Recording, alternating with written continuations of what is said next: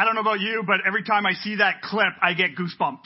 Like, I mean, this is like my movie, okay? This is like the Karate Kid when I was like a preteen kid. Everyone wanted to be the Karate Kid. We were jumping around in the schoolyard doing crane kicks and flipping everybody and spending more time in the school nurse because we had no clue what we were doing, just kicking the snot out of each other. It was an awesome way to grow up. Okay, it was a lot of fun. If you're here with us today, we do a series during the summer called At the Movies. And what we do is we look at some of these big Hollywood blockbuster movies and we find kind of the biblical truth that's in these movies. And we do this to kind of help all of us use these stories as a bit of a backdrop to help us learn about the kingdom of God, to learn what it means to be a follower of Jesus in our culture today. So today I want to look at the story of young Daniel LaRusso.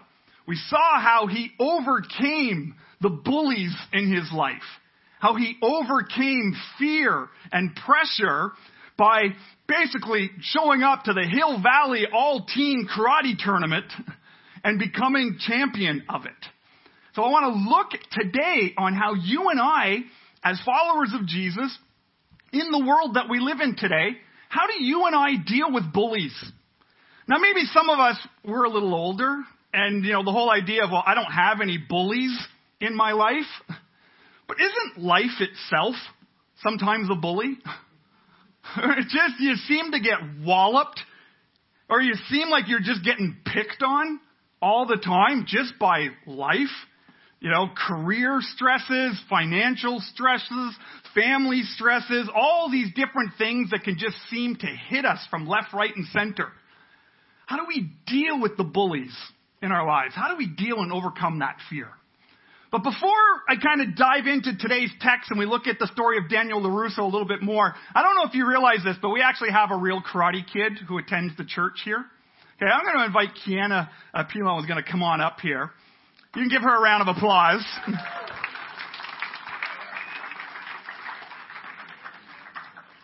So you're nervous, right? Yeah, you're nervous. That's okay. This is going to be easy. This is going to be friendly. There's a slight height difference here, right? Right? I'm a little taller. But I have the feeling she could totally whoop me if she wanted to. Could you? If you wanted to put me down, you could, couldn't you? Yeah, see? I love just that quiet confidence. Yeah, Pastor Kevin, you're toast.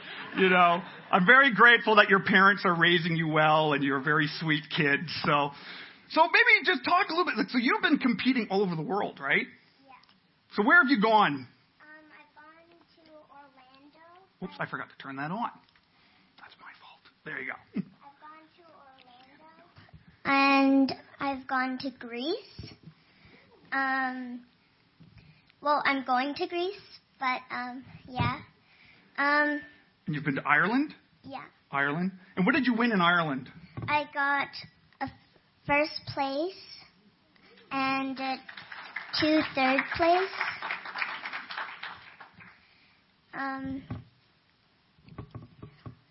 Yeah, that's cool. So when you see that crane kick, it looked really cool, right? When Daniel LaRusso, he's there, he can't stand on his leg because he's got that injury, and he's like this. Like when I was I thought this was the coolest thing in the world. Now you think this isn't actually good, right? No. Why? Because you don't have your hands protecting your face, so they could protect your face, right? Yeah. So how would you do it? So we have the same move in karate. It's called the pump front kick. That was pretty fast. Can you do that again? Yeah. See? Okay. Now, can you teach me to do that? Why are you laughing? Like, you think that's... She's laughing at me. Okay. So how do we do that? So you lift up your front leg. Oh, okay. You're going to... So if you're here... So am I here, yeah? You step one leg back. Step 1 foot back. Your front leg comes up. Here I go down. Okay. And then you just switch your feet. A kick with the leg I'm standing on? Yeah, so you bring that foot down while... Okay. You're recording this. Okay. For those of you that are watching on Facebook Live, this is going to go viral. That's not bad. That's not bad. Awesome. So let me ask you just one last question. So when you compete, do you get nervous? Yeah, I get nervous. At the beginning, I was really nervous, but once I continued doing it more often, I got less nervous. Yeah. So practice and doing it more often helps you get rid of the nerves. And what else do you do to help you not be nervous? I pray before I compete, and I listen to music. Awesome.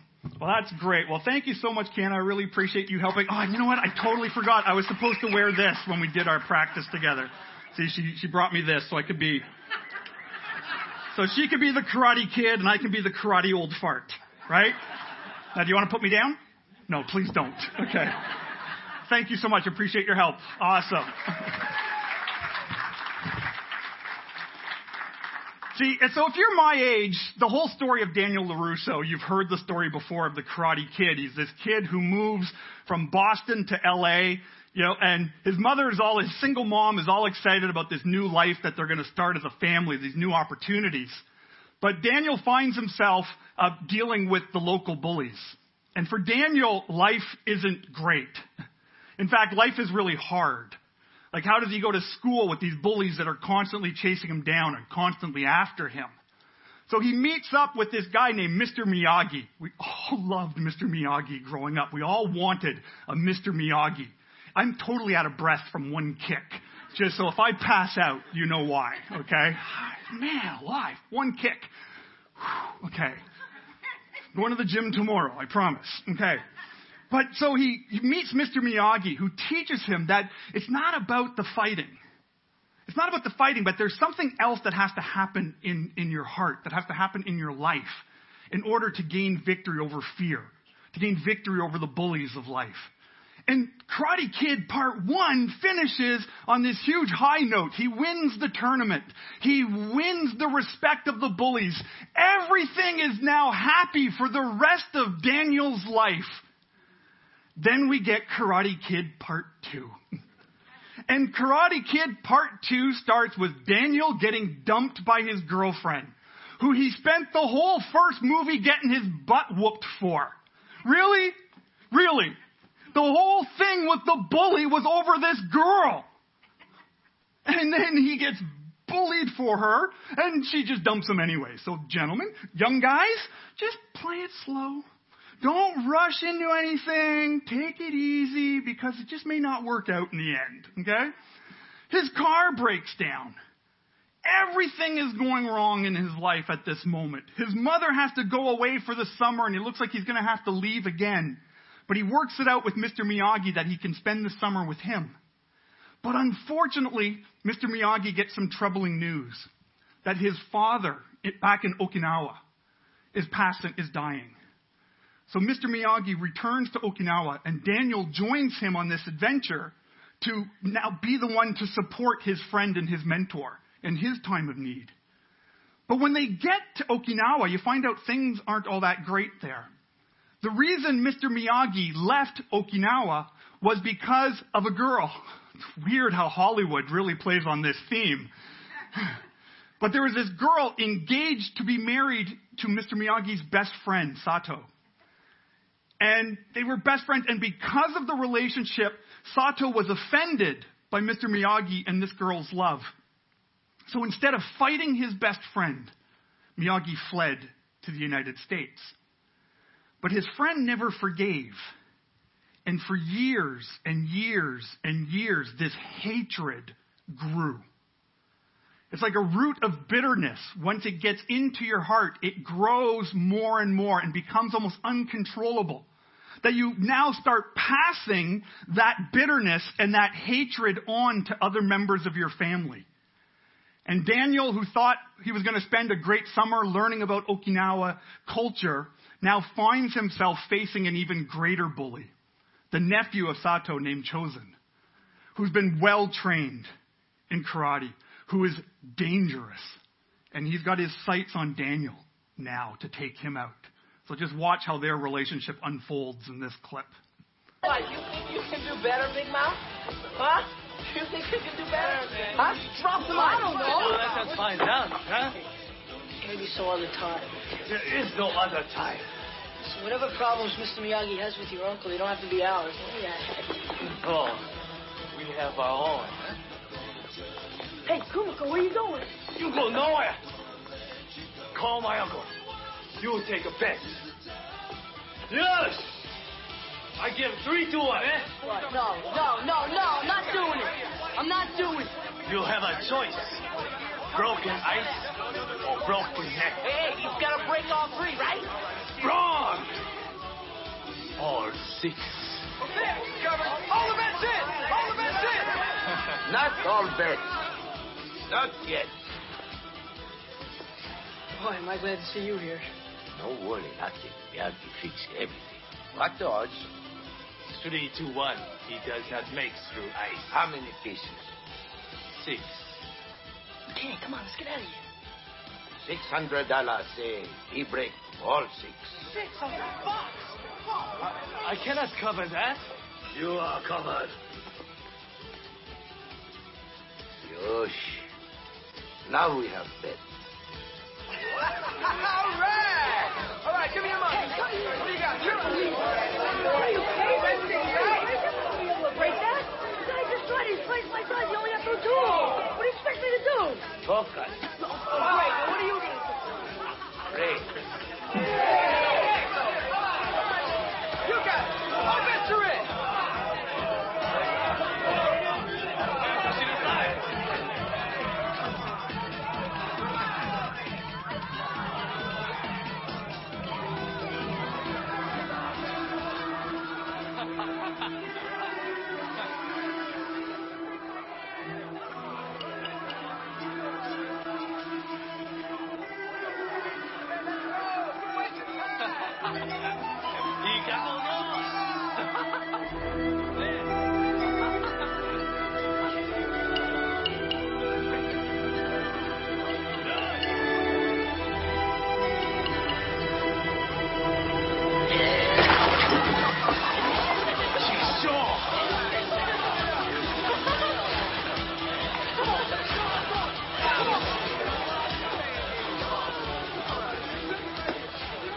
We do not honor best cowards.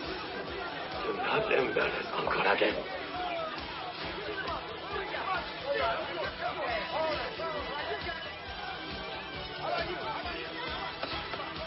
Thank you, Sato. Pleasure to do business with you.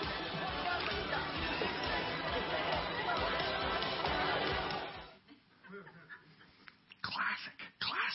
If you haven't seen this movie, we're going to show it Monday night in the cafe. Come for popcorn. We're going to do a Bible study afterwards. It's going to be amazing.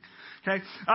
The Bible actually has a lot of stories in it on how we deal with life, how we deal with the surprises of life, and how we deal with giants. And probably the most famous story on how we deal with giants is the story of David and Goliath. Whether you're not kind of from a church background, you would have heard the story of David and Goliath. This is this young shepherd boy who stands before the giant who's 9 feet tall. Kind of like Kiana and I. That was a really good illustration for it. Here you got that height difference, right? So I'm going to read here a little bit of the story. I'm going to skip through different parts of it to hit the highlights of the story here. This is recorded for us in 1 Samuel chapter 17. Samuel was a prophet of Israel. And we see this call that David has on his life. Now, it's interesting when you know the history of Israel at this point. You see, God's plan for his people was to never have a king. He wanted them to be ruled by prophets. But the people didn't like being different than everybody else. When all the other nations have a king and they don't have one, they don't like looking different. So they beg God for a king. And so they raise up, God calls this man named Saul. And he's fine for a while, but we see the power goes to his head and the Spirit of God leaves him. He starts doing things that kings are not supposed to do. So God's blessing leaves Saul and anoints David, that he will one day become this king. That the lineage of David will bring salvation and hope to the entire world. And so we read about this encounter that David has with this giant Goliath. I'm going to start reading here in verse 4. It says, a champion named Goliath, who was from Gath, came out of the Philistine camp. He was over 9 feet tall. He had a bronze helmet on his head, and he wore a coat of scale armor of bronze weighing 5,000 shekels. On his legs he wore bronze greaves, and a bronze javelin was slung on his back. His spear shaft was like the weaver's rod, and its iron point weighed 600 shekels. His shield bearer went ahead of him. Goliath stood and shouted to the ranks of Israel, "Why do you come out and line up for battle? Am I not a Philistine? And are you not the servants of Saul? Choose a man and have him come down to me. If he is able to fight and kill me, we will become your subjects. But if I overcome him and kill him, then you will become our subjects and serve us." And then the Philistine said, "This day I defy the ranks of Israel. Give me a man and let us fight each other." Jump down here a little bit to verse 28, and we see David. David was going back and forth. He wasn't a part of the army, but his brothers were. So David would go back and forth bringing supplies and food to his brothers and getting news about what's going on to bring news to his older father so he could hear how his sons were doing. And so we can see, starting down in verse 28, when Eliab, David's older brother, heard him speaking with the men, because David was trying to find out what was going on. He was gathering information about this giant, about this Goliath, who's mocking God, who's mocking the people of God, who's mocking the armies of God. When his brother hears about this, that David's speaking to these men, he burned with anger, right? And he asked him, "Why have you come down here? And with whom did you leave those few sheep in the desert? I know how conceited you are and how wicked your heart is. You came down only to watch the battle." And here David responds, "Well, now what have I done?" said David. "Can I not even speak?" So David's got this problem with his older brothers that's happening because they're probably terrified. They're waiting on this battlefield for days and days and days, and no man in the army has the nerve to stand before this giant, before this bully. Everyone's nerves are on edge. The story continues here. I'm going to jump down to verse 38, where finally David says, "Man, if no one else is going to do it, I'm going to do it." You see, David's a shepherd. And David's out in the wilderness protecting his sheep. And he's fought lions and wolves and bears. And he's not afraid to stand up and protect who God has called him to protect. So he says he's going to do it. So the king hears that someone's finally got the nerve to stand up to this giant. And so Saul, the king, has now got to get David prepared. So we see Saul's reply in verse 33 says, "Well, you're not able to go out against this Philistine and fight him. You're only a boy. And he's been a fighting man from his youth." And so Saul assesses the situation like any king should do. And then in verse 38, it says, "Then Saul dressed David in his own tunic. He put a coat of armor on him and a bronze helmet on his head.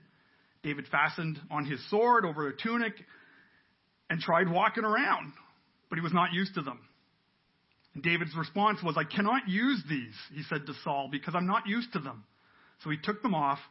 Then he took his staff in his hand. He chose 5 smooth stones from the stream, put them in his pouch in his shepherd's bag, and with his sling in hand, approached the Philistine. And then we all know how the story ends. This young shepherd boy stands before the giant with a sling in hand, a piece of rope and a piece of leather with a small rock. He swings it, and in the name and glory of God, he defeats the giant. And he's brought into the king's court with all of these celebration and praise. And you'd think from then on, David's life would be great. But that was giant number 1. And then life just seems to happen. And then there's giant number 2. Now the king, who was so thrilled to have David overthrow this army, now the king himself hates David because of God's blessing on his life. And David's got to deal with that. And eventually he deals with that. Oh, but then guess what? There's another thing that happens. Oh, and then guess what? There's another thing that happens. Oh, and then guess what? When he gets a little older, his own son wants to have him killed and overthrown to take his throne. Life just seems to keep hitting us. How do we deal with bullies? What do we need to do when giants just keep coming? I think there's some great principles that we can learn from this story of the Karate Kid, as well as from our Bible story here today about David and Goliath. If we really want to overcome the giants in our lives, I think there's three things that happen to us when the giants show up. So I want to look at what happens first, what happens to us when giants show up, and then I'm going to look at different ways that we can deal with the giant. So 3 things that happen when we deal with giants. The first point is this, is when giants show up, it looks impossible. Right? When the giants of life show up, when the bullies in life show up, it looks like it's impossible to deal with. Right? When Daniel LaRusso, he thought he was going to get this great vacation in Okinawa. You know, he bought like this big book and he's learning all about the history. He learns about the big army base that was put there during World War II. He's learning about the culture. He's learning about how karate descended throughout Mr. Miyagi's family for generations. He's just having this wonderful time until these bullies show up, start making his life miserable. And they're not just picking on him the way, he was dealing with that in his high school in L.A. These bullies are threatening his life because honor in that culture is so huge, and they believe Daniel has disgraced their honor, and they need to have their honor restored. And if he won't fight them, that they need to kill him to restore honor. And Daniel's looking at this situation. Okay, it's one thing to fight in a karate tournament and get 3 points. It's another thing having a whole bunch of people who want you dead. It looks impossible. It looks absolutely impossible. That's the same response that the people of Israel have when they see the giant Goliath. It's impossible. There is no way any of us could stand and survive an attack from this giant. So we better do nothing. Isn't that the response when things look impossible? The default response in our human nature, the default is to do nothing. Because it's easier to do nothing and sit in our fear than risk doing something. Because if the people of Israel fail, it's not just one guy who's going to die. I mean, it stinks to be that guy. But the rest of them will become slaves. Don't it be better if you be the one to die than be having to become slaves for who knows how many generations to the Philistines? Right? So it looks absolutely impossible. When the giant comes into your life, whether it's struggle in your marriage, it could look like it's impossible. Whether it's dealing with finances and struggling to make ends meet, it could look impossible. Whether it's dealing with a job that you're just struggling to do, struggling with school and exams and all of the responsibilities, whether it's dealing with pornography and the culture, the hyper-sexualized culture that we live in, it looks like the battle is impossible. So we do nothing. The second thing that we see from this story is not only does it look impossible to us, well, guess what? Everyone around us then begins to tell us it's impossible. Like the response of David's brothers is hilarious because they know that David has been coming back and forth to the army. They know that David has been bringing food and bringing word back to their father. This isn't David's first visit to the army. He's been doing this regularly. But because he's now asking questions about this Goliath, because he's sitting there and he's poking the bear, literally, he's like, why isn't anyone doing anything? Why isn't someone doing something about this? Now the brothers are getting mad. Because it looks impossible, and for some reason our stupid kid brother here doesn't realize how impossible this is. So because we love him, we're going to tell him how wrong he is. There's something weird that happens. Even in our story with Daniel LaRusso, the default response is to, let's just run away. Let's leave. Let's escape in the middle of the night. Let's not deal with this problem. Let's just get away. And everyone says, yeah, you should do that. You should just run away. You should just get away. You should just escape in the night. It's weird how this works. When we come face to face with bullies, when we come face to face with fear and the struggles in life, how quick people are to come around us and say, you can't do it. What's the deal with that? And it's not usually strangers that do it. It's usually the people who we are the closest to, who their response is, well, I know you, and I know all of your faults, and I know all of your strengths, and I'm looking at this problem. There's no way you could do this. So we see it's impossible. People around us are telling you it's impossible. I remember when I was making that switch.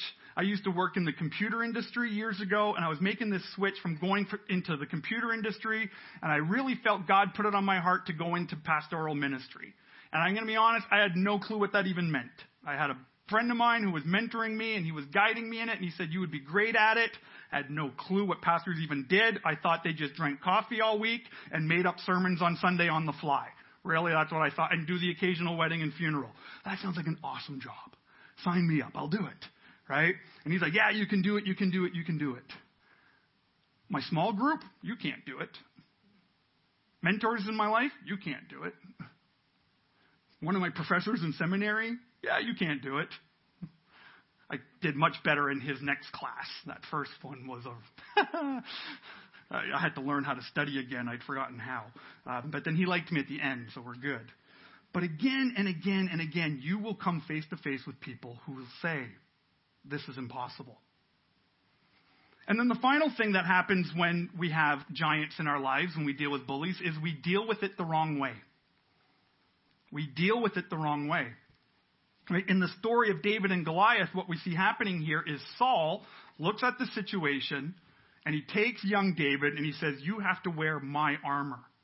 Because I'm looking, I'm assessing, this is what the situation looks like. There's no way you can defeat this guy without the armor, without my sword, without my shield, without my helmet, without my breastplate. You need all of these things. But that was wrong. It was the wrong way to deal with the situation. Same thing with Daniel LaRusso. It would have been very easy for him to give in to anger and to use his training in a bad way, to take revenge on these people who've been bullying him, to exercise his strength, to get what he wants, to have what he deserves. And could have easily used this gift that Mr. Miyagi had given him of this karate training and use it the wrong way to deal with the bullies. He could have easily have become a bully himself and respond in that way. And so the situation for Daniel gets very, very serious. And he finds himself literally not in a tournament to get a couple of points, but literally finding himself in a battle for his life. So let's just watch this clip. Behind you!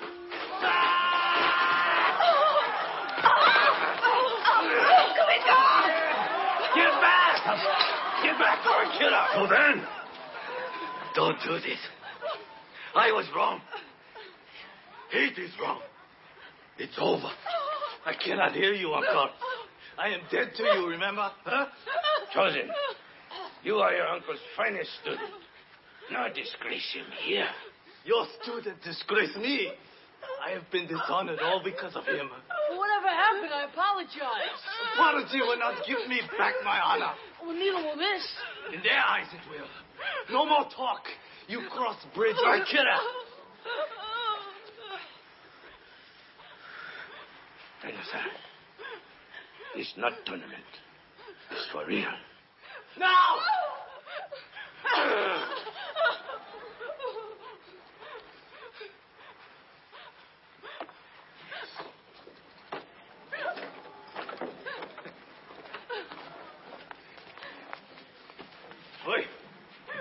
preach.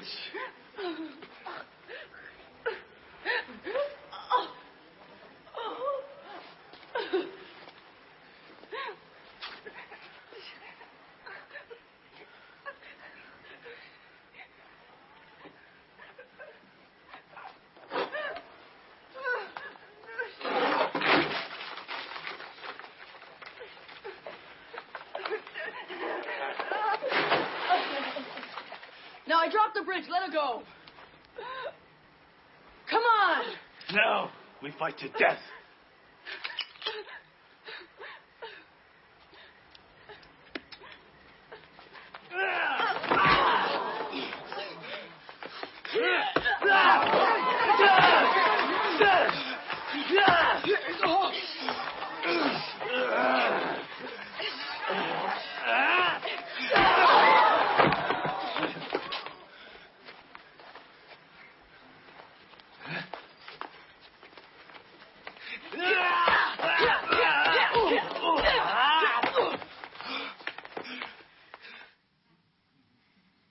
Can't give away the ending. You come tomorrow night. We'll watch it together. If church for you is Sunday morning, if it's something that you do occasionally to just tack on to a busy life, then you're treating church like a tournament. 3 points, I win. I might take a couple of hits here and there, but it doesn't really matter. I've been following Jesus for 20 years. I've been pastoring for 11. And the battle's real. The battle's real. It's not a game. It's not a tournament. Eternity is at stake. There are people who will spend eternity separated from God. There are people who say they believe in Jesus, but their sin in their life is keeping either God very far or they're just playing a game. And one day they will stand before the King and they will hear, "I don't know you." We have to be very truthful when we study the Bible. The Bible isn't a book about, just be more like David. That's called moralism. There are a lot of good people out there. The reason we study about David is so that we can understand the faith that he had, so that we can know the God that he followed, so that we can realize there is a battle going on. And we need to be constantly prepared for the bullies and the giants. So how do we do that? How can we be like Daniel-san? How can we step across that bridge, move out of the tournament and step into the real battle, the spiritual battle that's happening across this world and in our lives? I think the Bible teaches us some great points. And, we see these things played out in the movie as well. Right? If you want to be able to stand up to the giant, the first thing you need to do is breathe.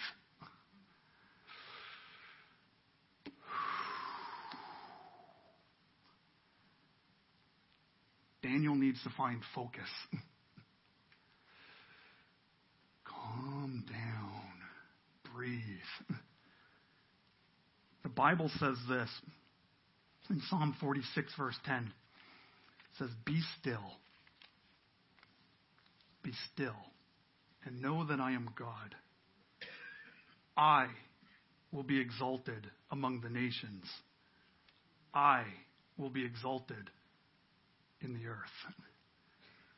We are running our lives like chickens with our heads cut off. We have lost the ability to be still. And not to come before God with my big list of wants, with my big list of to-dos, with my big list, but just to be still in his presence for a moment. To maybe hear a whisper from him. To let him, so that he could let us know that he's close.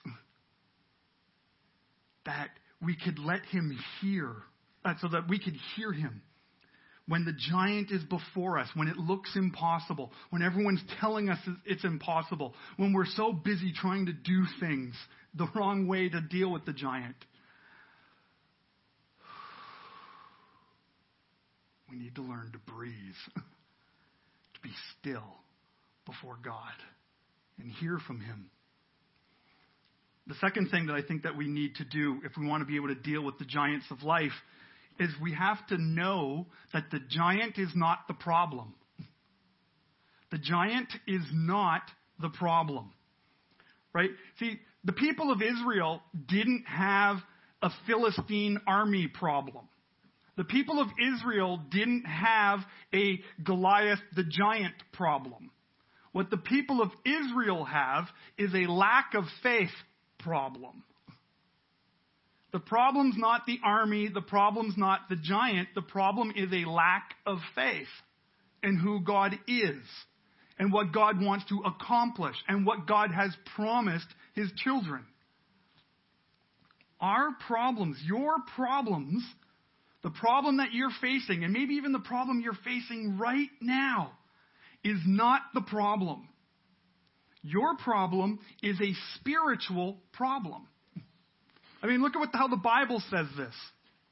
Right? It says in Ephesians chapter 6, verse 12, it says, "For our struggle is not against flesh and blood, but it's against the rulers, against authorities, against powers of this dark world, and against the spiritual forces of evil in the heavenly realms."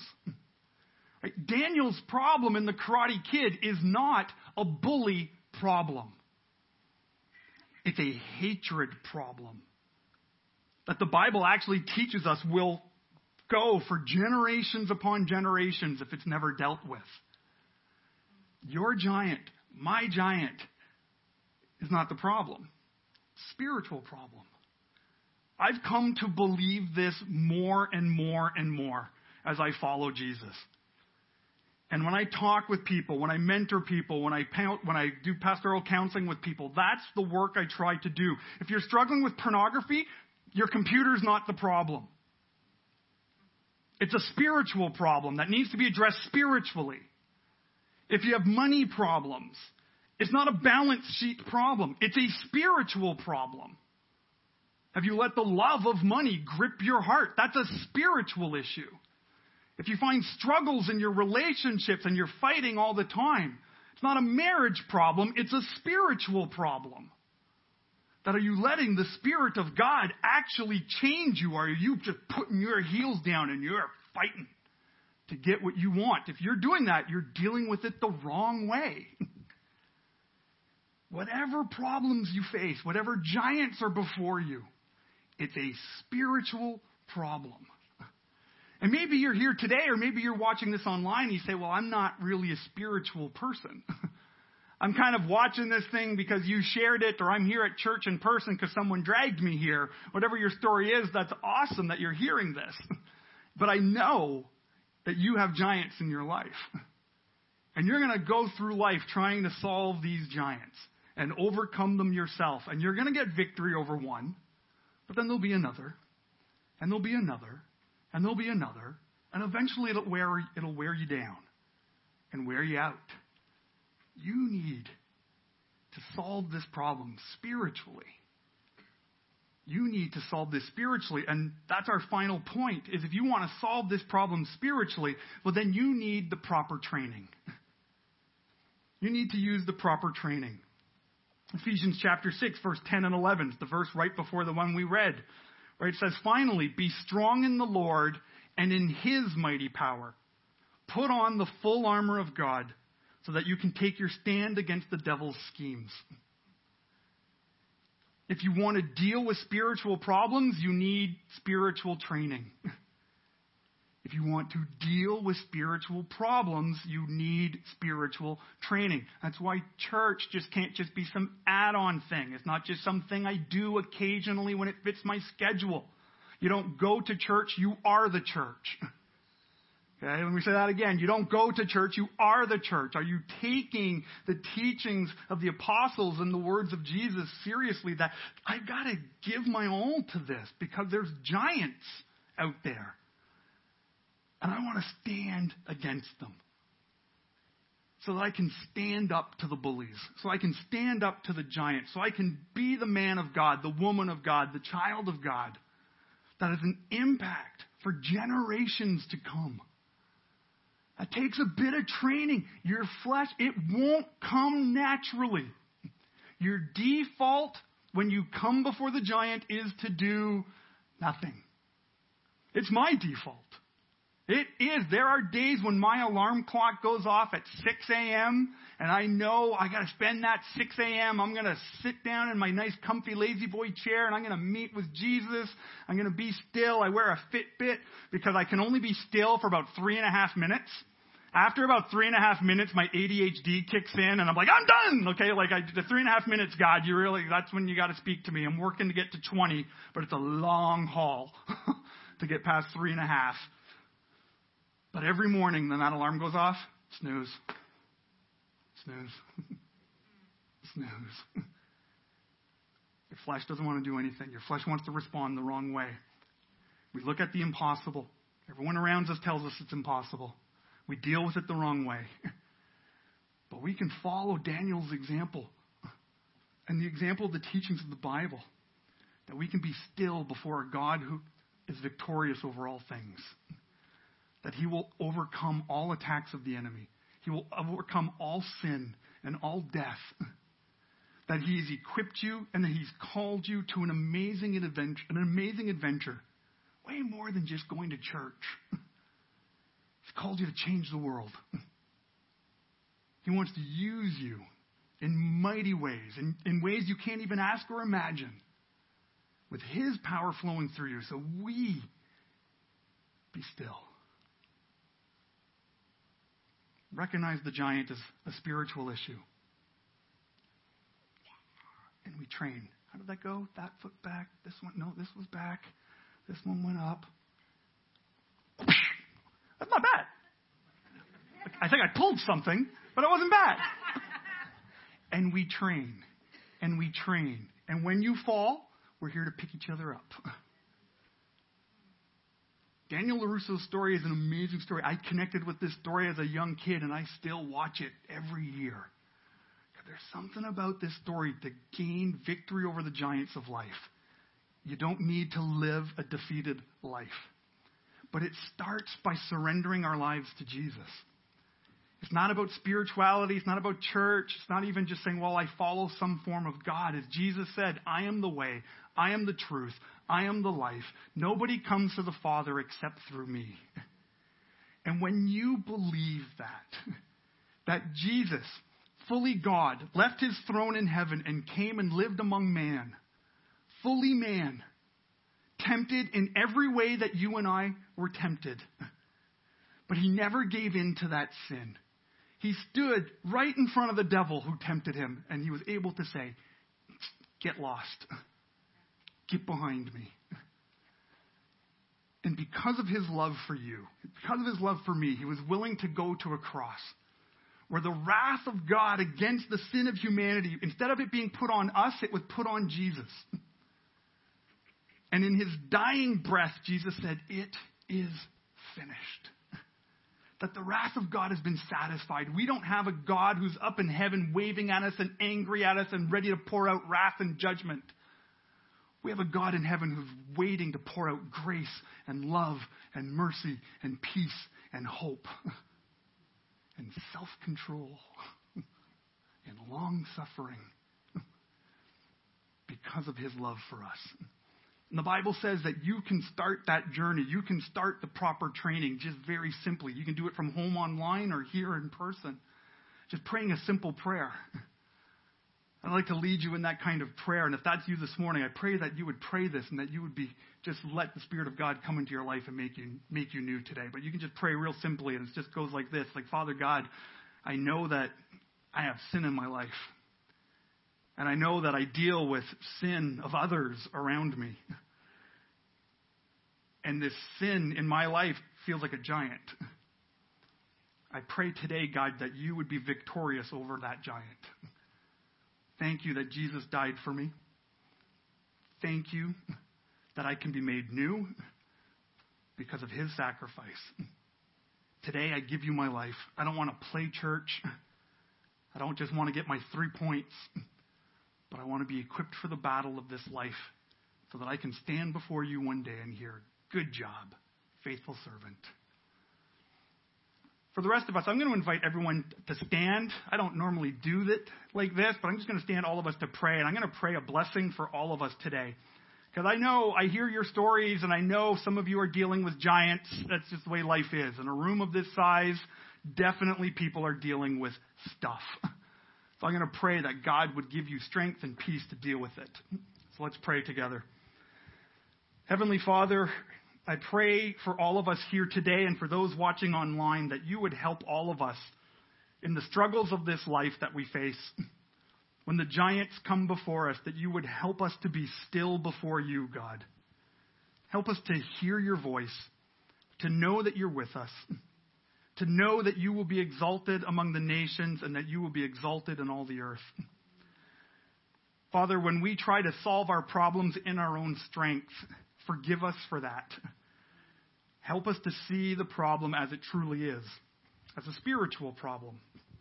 Maybe it's an issue that we need to deal with in our lives, a sin issue in our life, or how we respond to the sin around us. Whatever that is, Lord, I pray that you would open our eyes to see. And Father, I pray that we would use this season to grow and to train. Whatever that looks like for all of us. For some of us, it might be to find a life group to join. Some of us might be to start serving. Some of us it might be to start, going for counseling. Whatever that looks like, Lord, I pray that you would help us to take steps to grow in your strength that's been made available to us, so that we can use that crane kick and sock the enemy in the teeth. That's not biblical. That's Kevin paraphrase. So God, I pray that you would use us for your glory. I pray this in Jesus' name. Amen.